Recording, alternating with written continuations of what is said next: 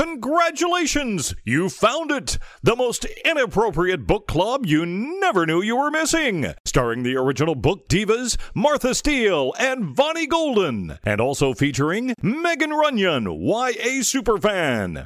Rachel Young, a true crime goddess. These people are passionate about books. Maybe a little too passionate. Plotting world domination one book at a time. They are 3 book girls. I need coffee. What's new? My internet keeps freezing, so I heard I'm going to I have a giant welt on the side of my arm like this big from my COVID vaccine. Oh, You got a welt? Oh my God. Yeah, it's huge. It's still there. It's hard. It's red. It's starting to itch around it. And the first That's what he said.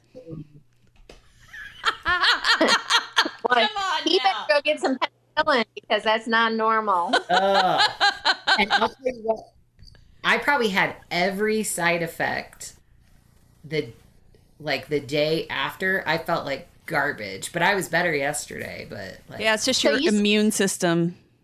My you still have to get an vaccine even though you had COVID? Mm-hmm. Yep. Yeah. Because it's only good for like your immunities. I think they said are only good for like 3 to 6 months. But the COVID is like for life? I thought COVID was only... it won't be for life. The vaccine won't be for life. It'll probably only be once a year. Oh, God, I hope not. Hope it's like a 5 That's year. what my prediction is, because it will mutate. Well, it's already mutated. I mean, it'll mutate beyond... Because right now, with the new mutation, they've said that it's only 85% effective now. It's going to be like the flu. It's just going to turn into every year you have to get a flu shot and a COVID shot. Yep. Well, I hope if that's the case, they figure out how to get it done in 1 dose, because this having to take 2 dose bullshit is not going to work for the rest of our lives. I looked and read through my paperwork, and like your lymph nodes in that arm can become swollen, and I mean it's actually a normal side effect that they say. See, and Megan didn't get that reaction at all. No. None of my coworkers did either. Here in Amarillo, if you're of a certain age or you have certain diagnosis, anything, and you don't have to sign up, you just have to show up at the Civic Center. Yeah, that'd be nice. And let them know, and then you just fill out your paperwork there, and then they call you by row. And my coworker was so funny. He went with his wife because he and I got it at the VA, but his wife has MS, and so he went with her. And he said when we were waiting to go in, the local radio station here that Tom works for, he said when they called his row, they were walking up in a line and Don't Fear the Reaper was playing. That's horrible. Somebody needs to deal with that fucking playlist, guys. That is not a good thing to have playing right now. Come on. I was like, oh my God. He said it was perfect. Change your playlist, people. This is not a Stephen King movie. That's fantastic. That's the song that plays in the very beginning of The Stand, the series. I haven't watched that yet. God, that's the best scene ever, where it's going through in the lab, and as you go through each room, everybody's dead on the floor. I haven't read it yet. I mean, that's like the beginning of it. Yeah. Oh. So we've gotten a lot of traffic on all of our lists from. Yes. I know, right? It's exciting. Yeah, Martha got some love today too. I did. I saw that. My astrophysics girl. Yeah. Yeah. To include the famous Ken Follett. Twice. I know, it's exciting. What? I didn't know what he looked like. He's a until- silver fox. Yeah. Is he married? Yeah. He's been married Well, for we can like take care of that. 40 years or some crazy thing like that. He's been married a long time. Don't worry, Vonnie, we can take care of that. He can keep his wife. We just want him to be our sugar daddy. That'd be nice. Okay. We need a sugar daddy real bad right now. We're excited about our new video that's going to go up for YouTube tomorrow. We introduced our new jaunty map that I got. Fancy. So in the video that we did, we asked people to tell us where they are in the comments, and I ordered these groovy little rhinestones, the sticky rhinestones, and we'll put them on the map. It's very exciting. I'm very excited about that because we are trying to take over the world one book at a time. It'll look so pretty too. I know It will. It'll look be nice. sparkly like a sky full of stars.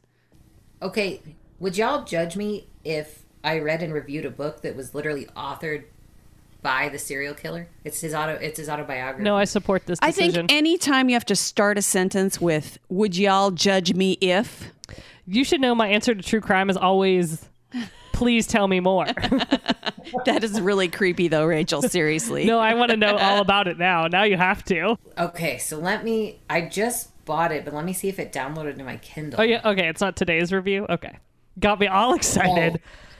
Well, the only reason today is a true crime book, actually. Okay, good. But which, thank God, I needed some serial killer after the fucking clusterfuck that book we got emailed about was. Because, Jesus Christ, that Needed a little palate cleanse. I needed some Ted Bundy in my life.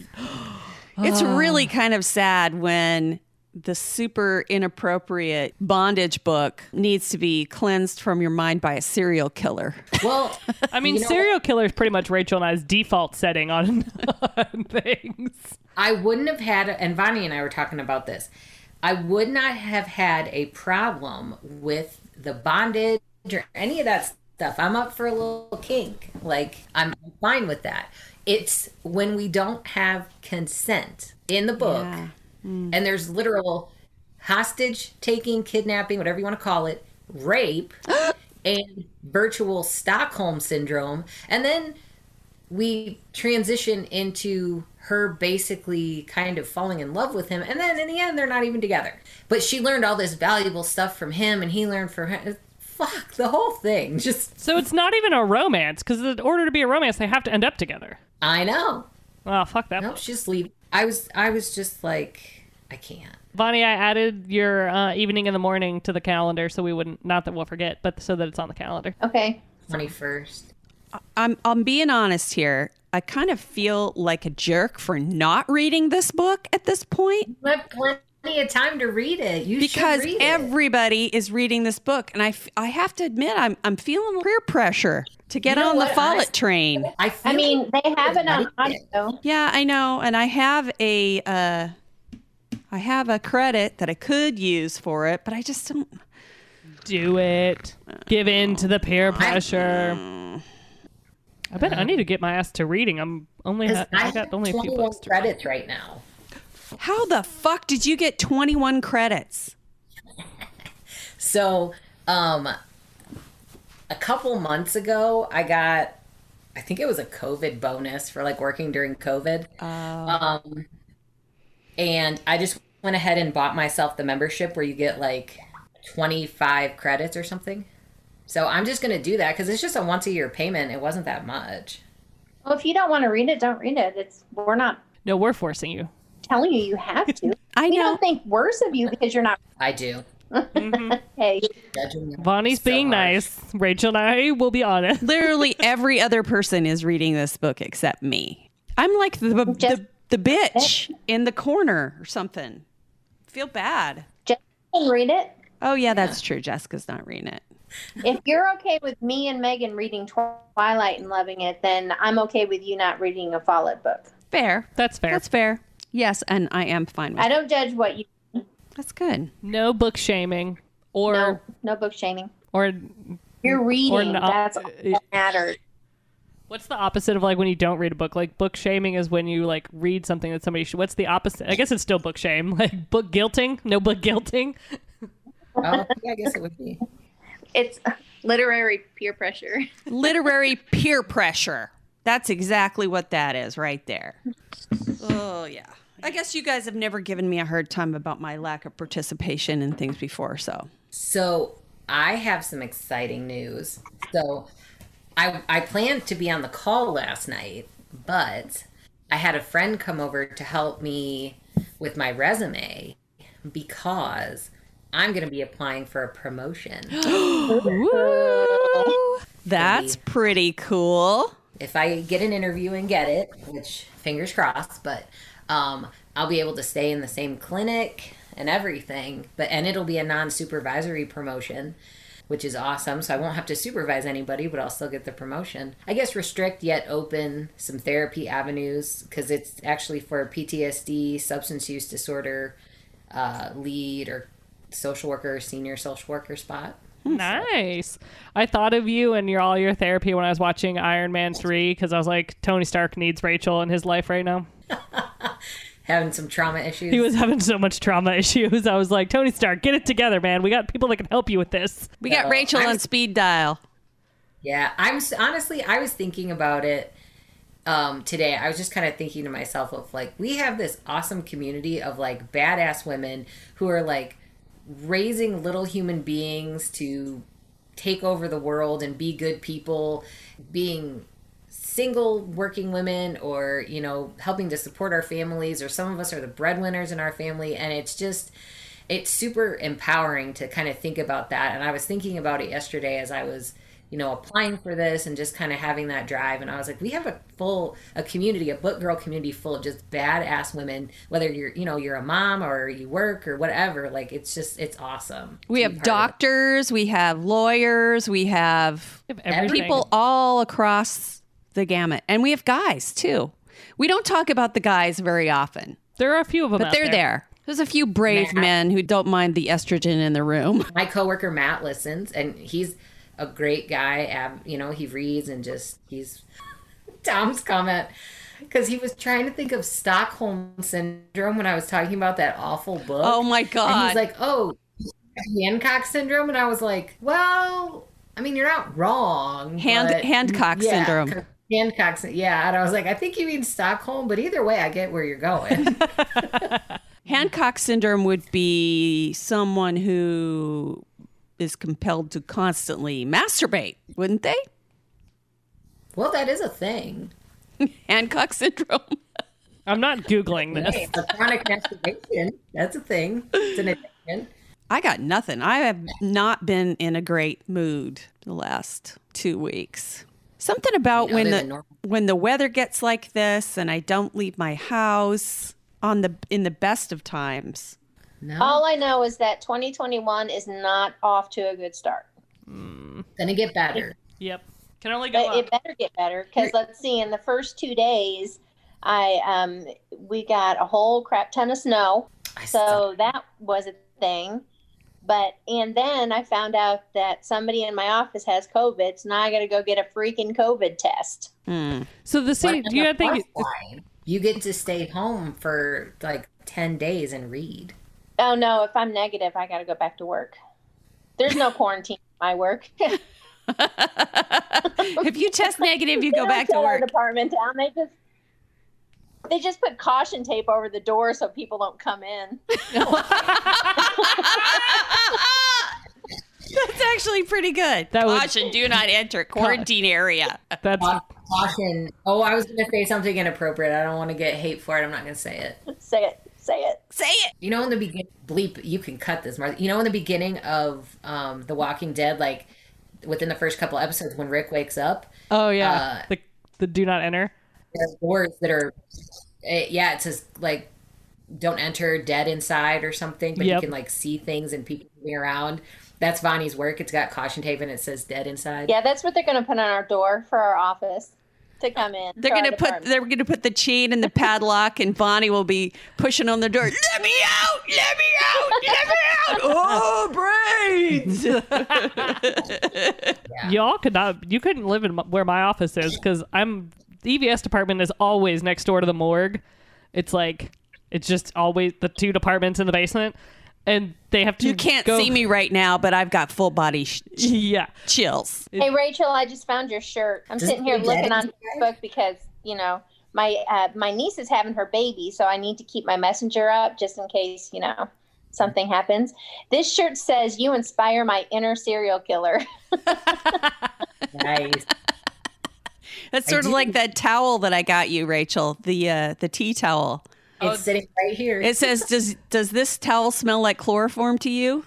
Yep, and it has a beautiful flower. It's displayed nicely in my library. I need a good serial killer t-shirt. I really do. That one's actually pretty cool. I wonder if they have that on Amazon. So it's a new year. It's 2021, guys. Yep. And in this new year, what are we going to do differently? That's a really hard question. I know it's very cliche, but for me, I'm going to be better about being more active. Not necessarily losing weight, because I feel like that's like one of those things everyone says, like, I'm going to lose weight. Like, I'm going to be more active. I have no idea what I'm going to do differently. I just thought I'd throw that out there since it's, as it relates to books. I did up my reading challenge for the year. My reading challenge, I think I set it at 200 for this year because I set it for 160 last year and I went way over. So I set my reading goal for this year, which is an up. I set mine at 65, which is not only more than last year, but I was 2 shy of my goal. No, or 1 shy of my goal last year. That's one thing I want to do is be a lot more mindful about reading, watching TV as much, and really getting that goal or going above 65. Nice. Bonnie, have you picked your goal for the year? Like book goal? Mm-hmm. No. My goal is to drink more coffee and nap more. I think I can handle those 2 things. Yeah. I love that. Drink more coffee and nap more. That was like the polar opposite of mine, be more active. Bonnie's like, I'm going to sleep more and drink more caffeine. Well, I want to actually meet my goal for 1 year. There you go. I So like it. I'm setting the bar low. One thing I want to do in 2021 is drink more water because I suck at it, right? But I needed a little help, so I ordered 2 water bottles. They're different. This is one of them.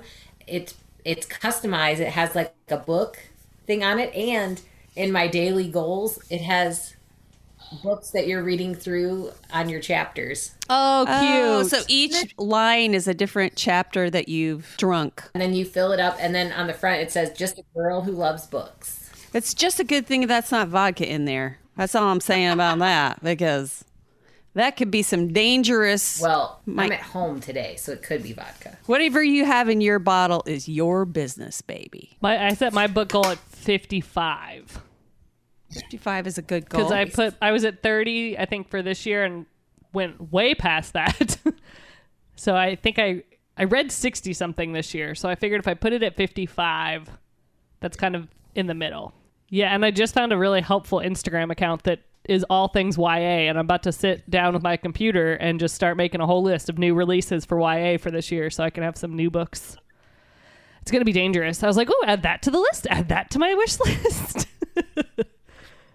Well, and my new obsession that I just discovered that will probably get worse in 2021 is book subscription boxes. Oh, girl, yeah. That has helped with my reading at the end of 2020 and now into 2021. Yes. We're going to post, as we do unboxings for those on our YouTube and Instagram and all those places so you guys can see what book boxes. If you get off on watching people open shit up. And learning and none of them, I mean, I feel like we can safely say that right now. None of them are sponsored. It's all boxes that we've just got and that we like, and we're sharing our unboxings. We haven't been sent them or paid to say, hey, like this box because we got paid to Nobody's tell you. paying us. So, our motives are pure. Yep. We have some pure motives. Maybe someday soon, though, someone will sponsor us, and then we can say, and our sponsor... This podcast is brought to you by... The hustler I do is the Reveal Romance book box. Spearcraft book box at the moment. I have to say, I like the photo that you found for Darker Waters. One of the books was on my list because the picture I had was good, but the one you found was even better. I was like, dang, that's nice. I know. That's why I was like, I'm going to go with the one with all the abs. Yeah, because the you one I guys had in your freaking shirtless book covers, stop. Martha, just join us. It's Yeah. okay. Join the dark side. Now that is some peer pressure right there. Joke's on her. I have a romance for this Sexy week. man abs. You know you like it. No. It always makes me think, every time I see a shirtless dude on the cover. Now, let me just preface this by saying I love gay men. Okay? But if I see a picture of a shirtless guy on a book, I always think, oh, he must be gay. Why? It's because I had this experience when I was a young radio person where I had to go do, the stripper guys that travel around to different Chippendales? place. It wasn't a Chippendales, but it was a similar one to that. And I had to do it several different times. I had to be we did a remote there with the Performers. erotic dancing men. And every single time the guys, the really good-looking, ripped guys, they were all gay. So Martha's it's been like conditioned. it's like I see that image of a guy that's in that peak physical condition and all oiled up and, looking sexy. It does nothing for me because I automatically go to, oh, well, he wouldn't be available for me anyway because he likes guys. So it's not necessarily that I'm downplaying. Right. Yeah, I need people to understand is I love gay men. I'm just not attracted to them. No, that's so basically you Pavloved yourself. I Pavlov myself out of existence with that kind of thing. I don't know why. I have no idea. Lord. Especially if they've got some tattoos. But I don't want like sleeves of tattoos. Like some splattering of tattoos I'm okay with. Splattering. That just sounds. It depends. That just sounds Sleeve done obscene, right. Megan. A well done sleeve or a half sleeve done right, that can be sexy. Bonnie, what's your take on the whole tattooing issue? I don't mind tattoos. I don't like neck tattoos and face tattoos. Same. But other than that, I'm okay. Yeah. You're not Agreed. particularly You don't- drawn to men with ink. I'm not particularly drawn to men with ink, but tattoos can be still sexy. It depends on the person, really. I mean, I've seen some pretty skanky guys with tattoos, and I've seen some pretty hot guys with tattoos. So, You don't want I to mean- date Aaron Carter with his massive face and neck tattoos right now? I don't No. even know who the No. fuck that is. Who is Nick that? Carter's little brother. I don't even know who that is. Oh. Who is that? That rapper. Nick Carter's in the Backstreet Boys. Aaron Carter's his little brother. And he's not unattractive. And then he went and got a full right side of his face is like a tattoo. And everyone, when he did, everyone's like, that's fake, right? No, it's not. Boy, we are just a bundle of activity and excitement today, aren't we? I think it's that whole New Year. I think we're just as Y'all scared to can't see mess that. it up. It's like we don't want to disturb the beast. I think Vonnie wants to punch 2021 right in the balls at this point because I'm telling you, it hasn't been a good weekend. It's only the second day in 2021, and I'm already done with it. Well, and Ken if you get Follett, COVID, I'll bring you soup and leave it outside your door. I have soup in the freezer. God! I have one. Ken Follett knows your name. That's true. That's true. I mean, but that's a 2020 thing. He retweeted us in 2020. oh, I'm going to Yeah, get but we're another gonna- retweet in 2021. She's going to get you another one. Before he retweeted us, I sent a message. I sent an email message to him, to his web page or whatever. Did So I you? wonder if that's why he retweeted us. Yeah. I'm going to slide I into sent his a DMs message. in a non-creepy way. Is there such a thing as No. a non-creepy But way it sounds to worse when you say it send out a DM loud. to slightly Can I ask tip- an old person question? What's a DM? Direct direct message. message. Okay. Is that a Twitter thing? Twitter, Instagram. So like if you went to someone's page and like you didn't want to like comment. Facebook is the same. yeah, like it's like a Facebook Messenger. It like just goes in like a little They email. used to call it PM, like private message. Private Yeah, message. yeah. Yeah, see, I know what a Yeah, PM but then they is. changed it to Okay. DM as direct message instead of, like messaging on like somebody's comment where it's available for everybody. Yeah. Okay. But it's the same thing, basically. Hmm. DM and PM is I used to say PM all the agree. time because that's what it DM was. to me stands for Dungeon Master. So I'm sure Vonnie would appreciate Ken Follett being a dungeon master for her, though. that's no. You're thinking about something wouldn't have to completely kidnap different. me. Right? There's your consent. We've covered it now. I'm talking about Dungeons and Dragons here. I know you are. I never get to make the dirty joke. I took it when I could. Megan's really getting into it now. Boy, she's taking those shots where she can get them. Bonnie, I don't know about you, but I feel that we have been a positive influence on Megan. I'm very proud that she took We that. have. We just about corrupted her to our level. Almost. When we get Almost. together again in a few weeks, maybe we can fully make that transition. I was going to say, by the time the Shonas get here, it will be complete. Oh, God. And that's what, the 16th? Yep. Yeah. Are we ready for books? I'm thinking that it might just be time to burst the cherry of 2021 with a brand new review. Okay, well, my brand new review is not anything very much different because it's a World War II book.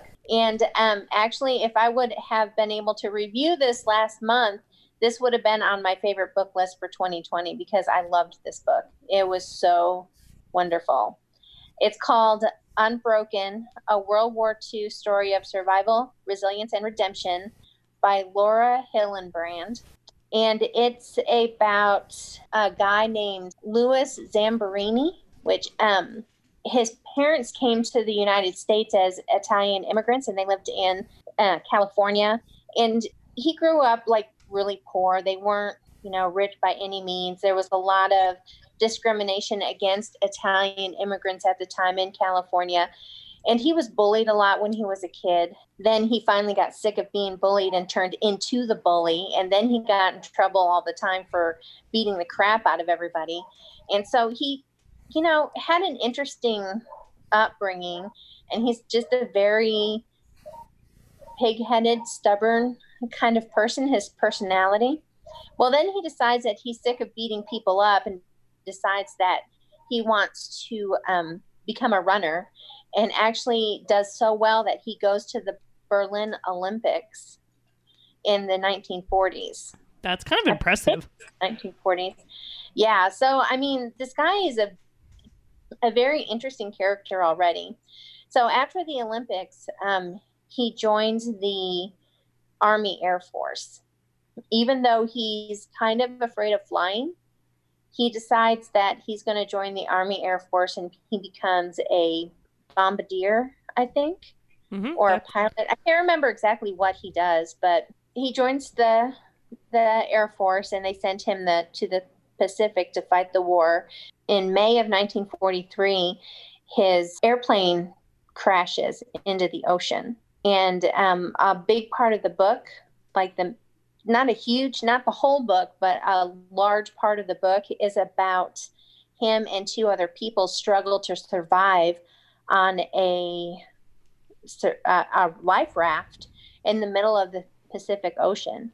And they're on the ocean for, I think, like 2 months. Damn. Actually longer than anyone has survived on a life raft in the Pacific Ocean, to the point where the life raft itself started breaking down.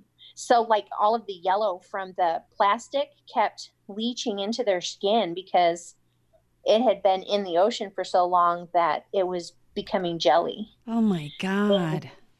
And the sharks, it talks about how the sharks were constantly circling them and everything else.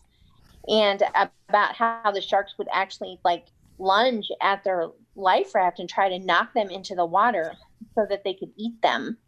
I mean, it was interesting to hear how they survived. There's more. You're giving Martha serious goosebumps. My whole body has broken out in goose flesh right now because the idea of being in a life raft with sharks around, I just can't even imagine how horrible that would have been. It was crazy. The things that they had to do to survive on that lifeboat was insane. And I will tell you right now, if you have a weak stomach, don't read this book. I will not be reading this book. So finally they get rescued, except they get rescued by the Japanese and not the Americans. So they go from their whole ordeal on the life raft into a prisoner of war camp. And then it's about them being in the prisoner of war camp and the things that happen and the things that they have to do and so on and so forth. And yeah, and then finally, I mean, I don't know how much I need to give away because, I mean, this is a nonfiction story, and it's a movie, but that's only like 2/3 of the book. And then it's about after the war and what happens after the war. And of course, back in World War II, they didn't know what PTSD was or anything. So like all of these people from the war all came back into the country and they had such a hard time adjusting to regular life. And it talks about that. And it talks about like a bunch of people from his regiment, like when they go back to their regular lives and how they struggled. And Martha, I would say don't read this because it gets a little religious at the end of it. And you know how I'm like, yeah. there's that. But it was an extremely interesting story, though, about just this person's life and everything that he went through, like even before he went into the Army Air Force and, you know, was stuck on the Pacific Ocean and attacked by sharks and all of this other stuff that happens. It was just a really good book. It was, of course, sad because, you know, it's war, people die. I saw the movie when it came out. Like, I went and saw it in theaters, and I remember leaving the theater and thinking, this story, this man's story, is why that generation was called the greatest generation. Like, because this is what life was for them. Like, yeah, it was a good book. Like I said, if you have a weak stomach, don't read it, because they go into detail about things that they have to do to survive, and some of it's not pretty. You always have to remember too, though, that this is just one person's story, and there were so many stories like this that happened during World War II. So many people ended up in those prisoner of war camps.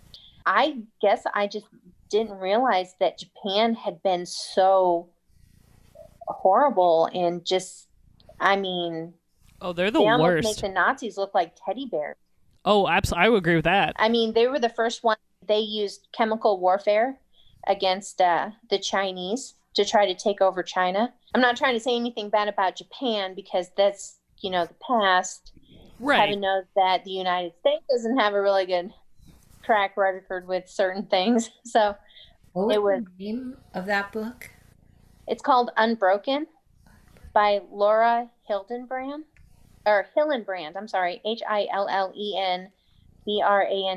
For any listeners who don't know, my maternal grandfather was a World War II combat vet. He was in combat in Europe, in that area, but I lived with them, he and my grandmother, for a few years while I was in college.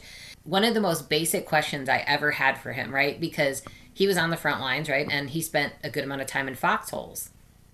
And what is a basic question that you might have, at least that I had, is, how do you go to the bathroom when you're in a fox? And his answer to me was, kid, that's what he was calling me, kid, that's what your helmet's for.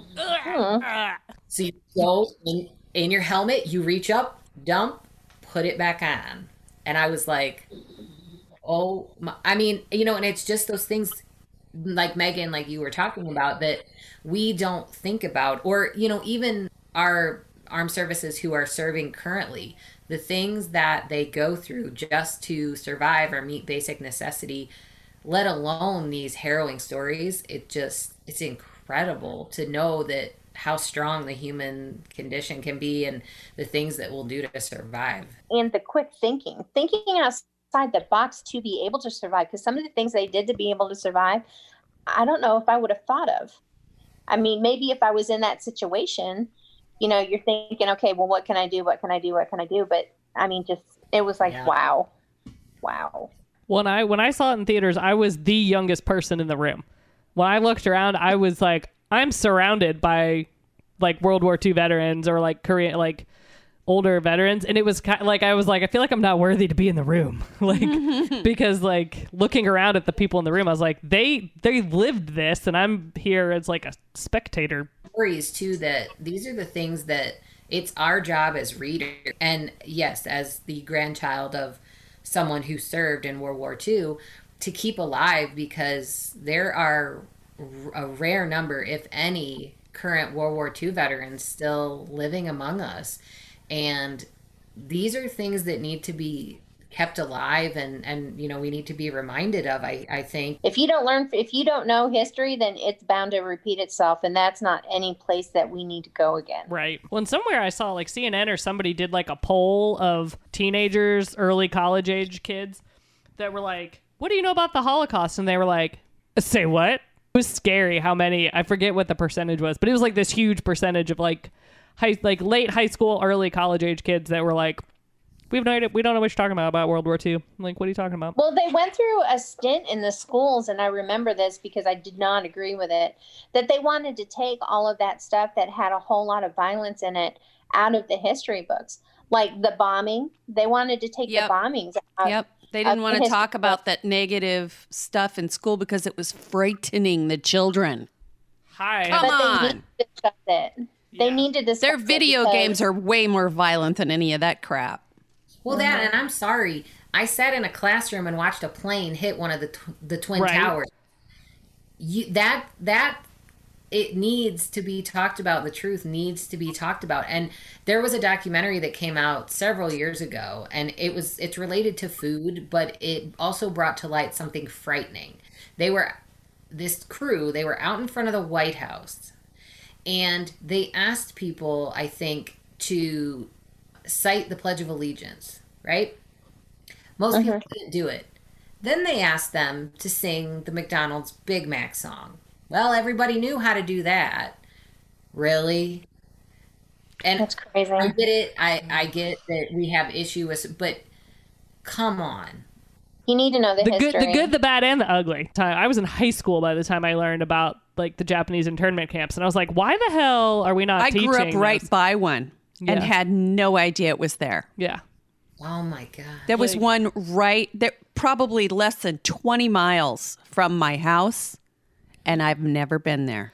And truthfully, I think America should take more time to teach kids about the things, especially the shitty things that's happened in America history, because there's a lot of the stuff that I didn't know, like the Japanese internment camps. I didn't know that until I was in college. I knew a little bit, but not a lot about how we screwed over the Native Americans when we first came to this country, and how we just kept pushing them and pushing them and pushing them.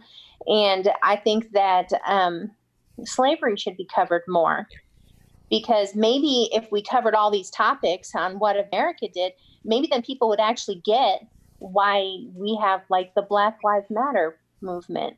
Maybe they would be a little more empathetic to what those groups went through. And if we're not willing to acknowledge what has happened, mistakes we've made, and good things that we've done, how are we supposed to learn from? Exactly. How are we supposed to move forward? Yeah. You can't. No. You can't move forward without knowing the past. You can't. Nope. Yeah. You can't erase it. It happened.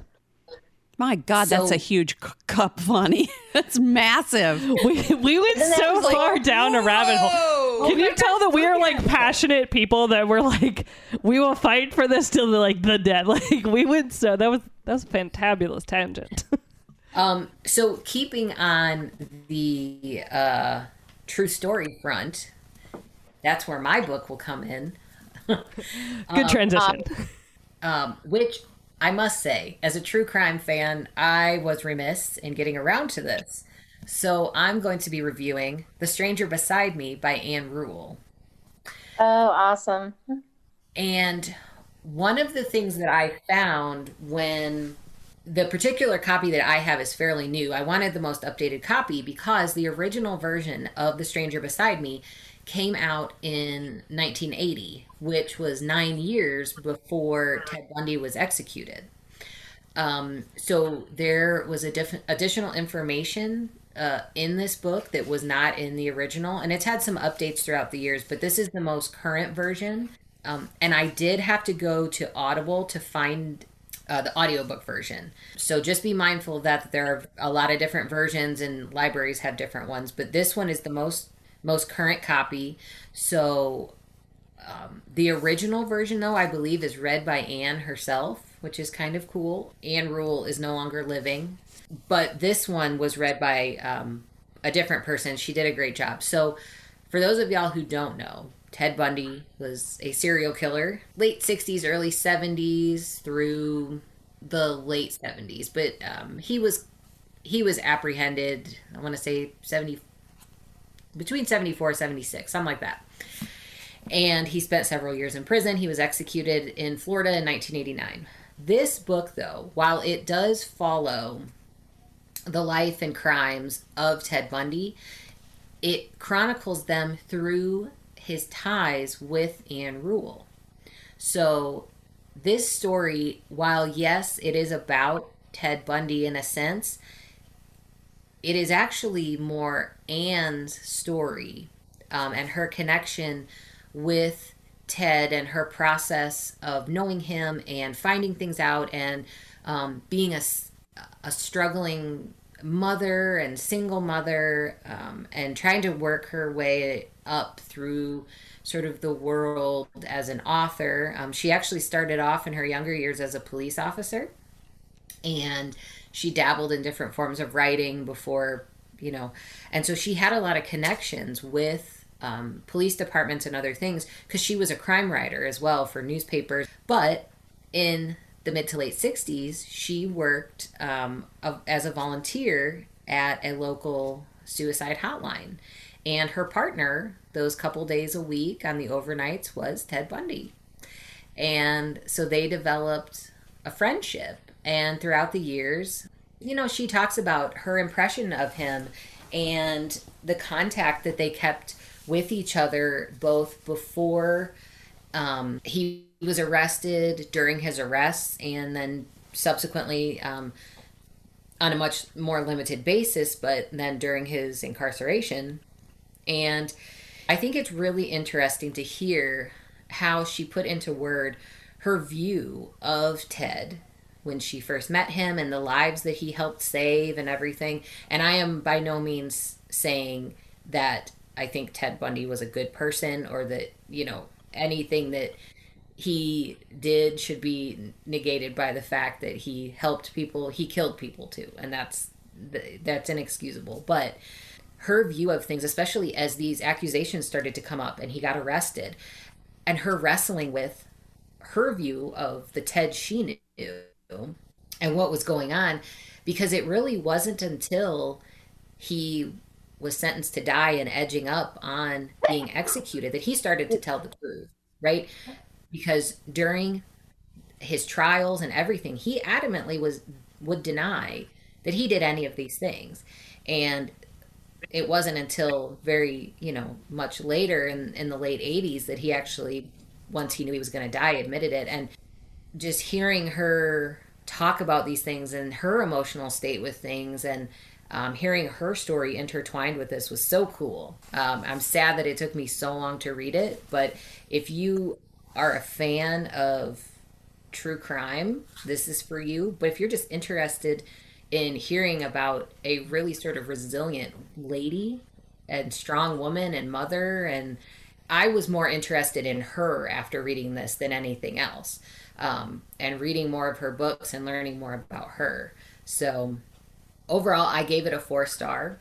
It was a good book. I think it could have been a touch shorter. That's why I knocked down a star. But overall, it was a good read for me. So that was The Stranger Beside Me by Ann Rule. I listened to the one that was written by Ann Rule. I listened to that audio. It was funny. I got confused because I got a copy from the library thinking they were all the same. Well, I'm on the first part, and I'm like, huh, this isn't what I'm reading. And yeah, I figured out they're different. But it is neat because this version was done in like 2000 or 2009. And so there's even stuff up until 2000 that's written in here. Oh, wow. That's cool. Mm-hmm. Yeah, mine was definitely one of the older ones. Because it actually wasn't very long. So that one has more in it than the one I read. It does. And I think it's interesting too that the original version came out 9 years before he was executed. And so, of course, an update was going to be needed then. And I think Anne herself made some changes to, the introduction and some other things over the years. But yeah, the version I read, I really liked. I don't know which version I have on my shelf, but either way, I'm excited. This is the one I have. Is that the one? Yeah, that's the one I have. Yep. Well, I'm going to bring the room up a little bit. Just a wee bit. I read a romance. But it's not a YA romance. No, it's not a YA romance. It was actually a buddy read for Reading Rivalry that I'm part of. Ooh. So this book was called The Boyfriend Project by Farah Roshan. And I really had no idea what this book was going to be other than I was like, clearly it's a romance. But it was so much more than your just basic romance. So we start off and we meet our main character. I think it's Samaya is her name. And Samaya's getting ready to go on a date and her sister's helping her get ready. And her sister is on Twitter, like an obsessive Twitter person, and she's reading her these tweets that's coming in from this girl who is on a date, and she's like live tweeting this terrible date that she's on. And so she's reading these tweets to Samaya as she's getting ready, and like 3 or 4 tweets in, Samaya's all of a sudden like, wait a damn minute, that sounds like the guy I'm dating. Yeah. And so Samaya goes and confronts him at the restaurant where this girl's like live tweeting, and she's like, oh, so this is just your like standard date plan? Like you go to this Chinese place and you're having this and you're doing that or whatever. And while she's there confronting him, another girl shows up and starts confronting him as well. So there's 3 girls who are all dating the same guy, and he's kind of a piece of shit. Like, it's literally, he takes them on the same date, and he has this car that he is some big fan. I can't remember what kind of car it is, but basically he rents it. Oh my God. You know what this reminds me of? The plot of the used car salesman in True Lies. You remember that movie? Oh, I haven't watched. Yes. I love that movie. Yeah. So he like follows the same date plan, and like the girl that's live tweeting is like, that's how she figured it out, because it was about the car. She was like, clearly this is a rental because there's this and this. Like, he's trying to be super fancy. So the other 2 girls are London and Taylor. And of course, as soon as they start yelling at him in the middle of this restaurant, like everyone starts videoing it, and it goes viral. Like this cheating, like skeezy guy getting called out by these women. So she goes to work. She works at like, she's a higher up in like a tech company, and this takes place in Texas. And she goes to work the next day or on Monday, and everyone in the office knows. Like the whole world knows what happened with her and this guy and these other, and London and Taylor all being there. So they decide that the 3 of them are going to be like besties, and they kind of form their own little squad, and they go have drinks, and they're getting to know each other because they're like, we might as well stick together because no one's gonna, like, this shit is unreal. So they are going out for drinks and stuff, and they kind of make this pact that, you know, for the next 6 months, we're gonna not date, and we're gonna like be with our little like squad here and become better people and do things that like we've been putting off because we've been too busy trying to date or whatever. So they make this pact, and no sooner do they make the pact that Daniel Collins walks into her office. And Daniel is the description of him is deliciously sexy, honey-eyed Daniel at work. And so they kind of have like this flirtation going back and forth. They kind of start doing some dates, and she's not telling the girls because she's supposed to be working on her own app that she wants to create. And finally she ends up telling them, but there's like a whole lot going on in this story, more than what I've told you. And there's some things about Daniel that you don't know until the story unfolds a little bit. And then as it unfolds, you're like, oh shit, this is going to get complicated real quick. And it is I really loved it. I listened to it on audio, and it was fabulous. And I was at work at one point when things got a little steamy, and I texted in the like our group chat of people reading it, and I was like, oh, okay, like chapter 52 or whatever. It wasn't that many chapters, but it was slight, like out of left field. Like it was very calm. You're like, yeah, okay, there's definitely some romance. And then all of a sudden it was like, wha-bam, like Outlander sex scene, like out of nowhere. So it was a fabulous book. I did not see the twist coming. I wasn't really sure how they were gonna, pull it off. And it says on the description, Boyfriend Project #1. So there's probably a sequel out there somewhere. I have not personally looked it up. But I really enjoyed it. I'm glad I read it. And it's just a really different take on a romance, because there's some secrets that make it really complicated. Not only because she's trying to not date anybody for 6 months, but because he's also keeping a lot of secrets. And that was The Boyfriend Project by Farah Roshan. I hope I said your name correctly. I'm sorry if I did not. It was fun. I didn't know what I was getting when I started it, but I was glad I read it. I was like, that was kind of a fun, different book. Yeah, it sounds like it. It was fun. Martha, what'd you read? Well, Astrophysics again? no. Oh. I'm actually going to do something I rarely do, and that is to review a book that I have read and reread and reread and reread and reread. Because it is only 3 days into the new year. Is it 3 days? 2 days. 2 days. Only 2 days into the new year. It's a perfect time for me to talk about Discworld. Dun, dun, dun. Last year was the year of the condescending carp. This is a brand new year. This is the year of the beleaguered badger. Because, every year the Discworld people come up with new names, even though Terry Pratchett has since passed away. Oh, they legit create create their own year of the. Did the Hufflepuffs name this one? No. I think they might have, since they're badgers. It's not the same fandom, Megan. They're both picked badgers. I'm going with someone let the Hufflepuffs into the kitchen.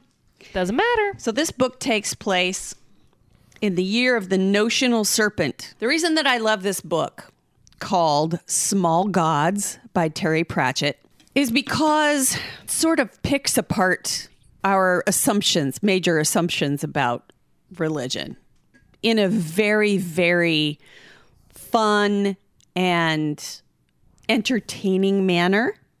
When a tortoise is picked up by an eagle, and the eagle, eagles like to eat tortoises, I guess, according to this anyway. So what the eagle does is it flies all the way up and then drops the tortoise, so then it can eat the yummy insides.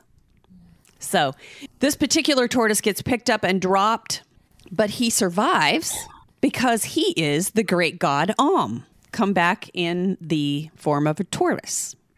So he's dropped into the garden of a monk, the lowliest of the lowly monk, Brother. Brother is then spoken to by the great god. And of course, the great god can't do anything because he's in this worthless little tortoise. So basically, he has to try to convince this simple monk that he is God. So the entire book takes place where Brother is carrying around this tortoise in his pocket, and the tortoise is trying to move the story along, basically, trying to get Brother to believe in him, and trying to then, because they are in the country named Omnia, and Om is the god that they are worshiping. But he's a turtle. But he's actually a tortoise at the moment, so he can't really have any effect on things that are happening. Basically, the religion has gotten away from him a long time ago. That's the point of it, is that they're worshiping him with all of these made-up rules and all of these horrible practices of, burning people alive in the Quisition, which is what they call it in the book. And there's this just horrible head priest dude named Vorbis, who is just a horrible human being, torturing and murdering people in the name of Om, this god who is currently the tortoise. So there are adventures, of course, and Brother ends up going along to this other nearby country that Vorbis has decided that they need to get rid of all of the heathens. So they go to another country to try to wage war, and basically the story is about how the religion has gotten so far out of hand. I liked it because it just creates a very interesting perspective on religion. But of course, as you know, you've heard me talk about Discworld. It's not a real place. It's a made-up place that is a flat world that is on the back of 4 elephants, which in turn stand on the back of a giant space turtle. And it's really fun. Sounds like Doctor Who. And it's really fun because there are rebels in this book who talk about the turtle in their religion, so to speak. So they are worshiping the turtle. Are they worshiping the physical turtle in the No, dude's pocket or the turtle that holds up the world? They're that one. Okay. So it's great because it has all these layers of different things going on in it. And when I first read it, I was reading it because I really loved Terry Pratchett, who I had not very long before that discovered. So I sort of was reading through the series and I found this one.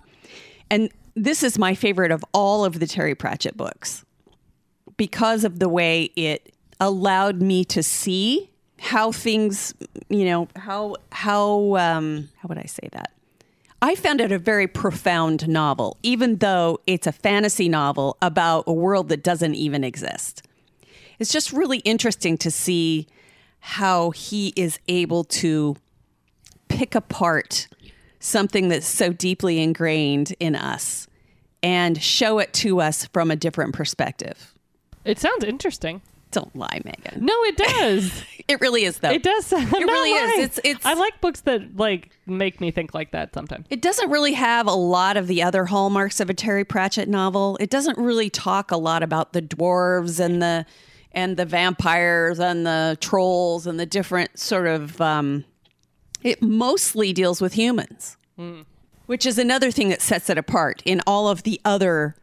But they do talk about different gods a lot of times in, like one of my favorite gods in the universe is Anoia, the goddess of things stuck in drawers.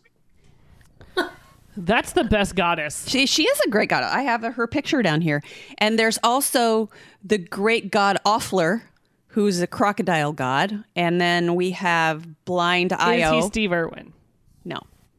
Missed opportunity. But there's a ton of different gods that do different things, and he created all of this stuff himself. This is Martha.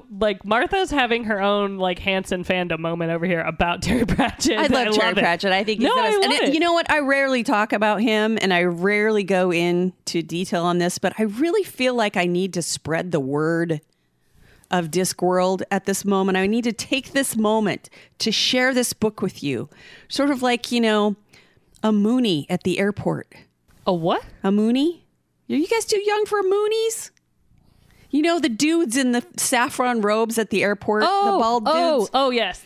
That try to the cult? Convert you to a cult. Yeah. Yes. Oh. Take this book and read it. It is profound. It will change your life. Well, the moon. Yes. Yes. This is my pamphlet that I want to share with you guys. My religious pamphlet. The Church of Terry Pratchett. Of the Church of Discworld of Small Gods. Well, if you're trying to get me to join your cult, I'm gonna have to call my dad. Yeah.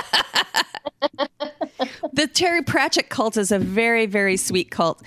As a matter of fact, I belong to a lovely group on Facebook called the Terry Pratchett page. I don't know what the hell it is, but just some lovely, wonderful people. So if you haven't heard the good word of Terry Pratchett yet, why don't you start with Small Gods? Because it was excellent, and I really highly recommend this book. I've read it about 15 to 20 times, and I plan to read it again because it is profound on just about every level. Anybody want to read it? I'll lend you my copy. Nope. Crickets. Fuckers. Fine. Maybe one day. Hang on. I might bite on this because it did sound interesting to me. Tell me this. How difficult is it to follow the worlds and different things? Not at all, because they really don't go into a lot of detail about the weird sci-fi-ish fantasy stuff. It's mostly takes place amongst humans. You know what? I'll bite, because I didn't want to read Ken Follett, and that worked out real well in my favor. So if you're willing to let me borrow it, or at least send me the name, I will let you borrow it. Oh, that was Small Gods by Terry Pratchett, the creator. What year are we in? The what badger? The year of the beleaguered badger is 2021. I feel like that's probably an accurate description for how we all feel. Last year was the year of the condescending carp. We should have known 2020 was going to be shit. It was based on a carp. I know. I'm trying to think. I wish I would have fallen down this week or something. But No one fell down this week on the podcast. Vonnie did have some slight hiccups with. I've got the perfect thing, you guys. You know, my husband is so hard to buy for. He's like the worst person on the planet to buy for because he's the kind of guy that saves his money, and if he wants something throughout the year, he buys it. And all of the stuff he wants is so fucking expensive that I can't really afford it. So every year we go through this little dance of give me some ideas for some small things I can wrap and put under the tree. Well, this year, it was the worst fail ever, you guys. I bought him a bidet. Why? Because I thought, you know, for the guy who has everything, you know, it might be something that he would come to like. Let me just tell you, that did not go over well. I can't imagine that it would have. He said, why would you buy me an ass washer for Christmas? You know, Martha, I felt real bad about the year that I bought Tom body wash because he went, but I think I feel better about myself now. You feel absolved. So friends, don't buy your husband a bidet for Christmas. An ass wash. That's what he said. You really thought I would like an ass washer for Christmas? Like, it's not an ass washer. It's a butthole drinking fountain.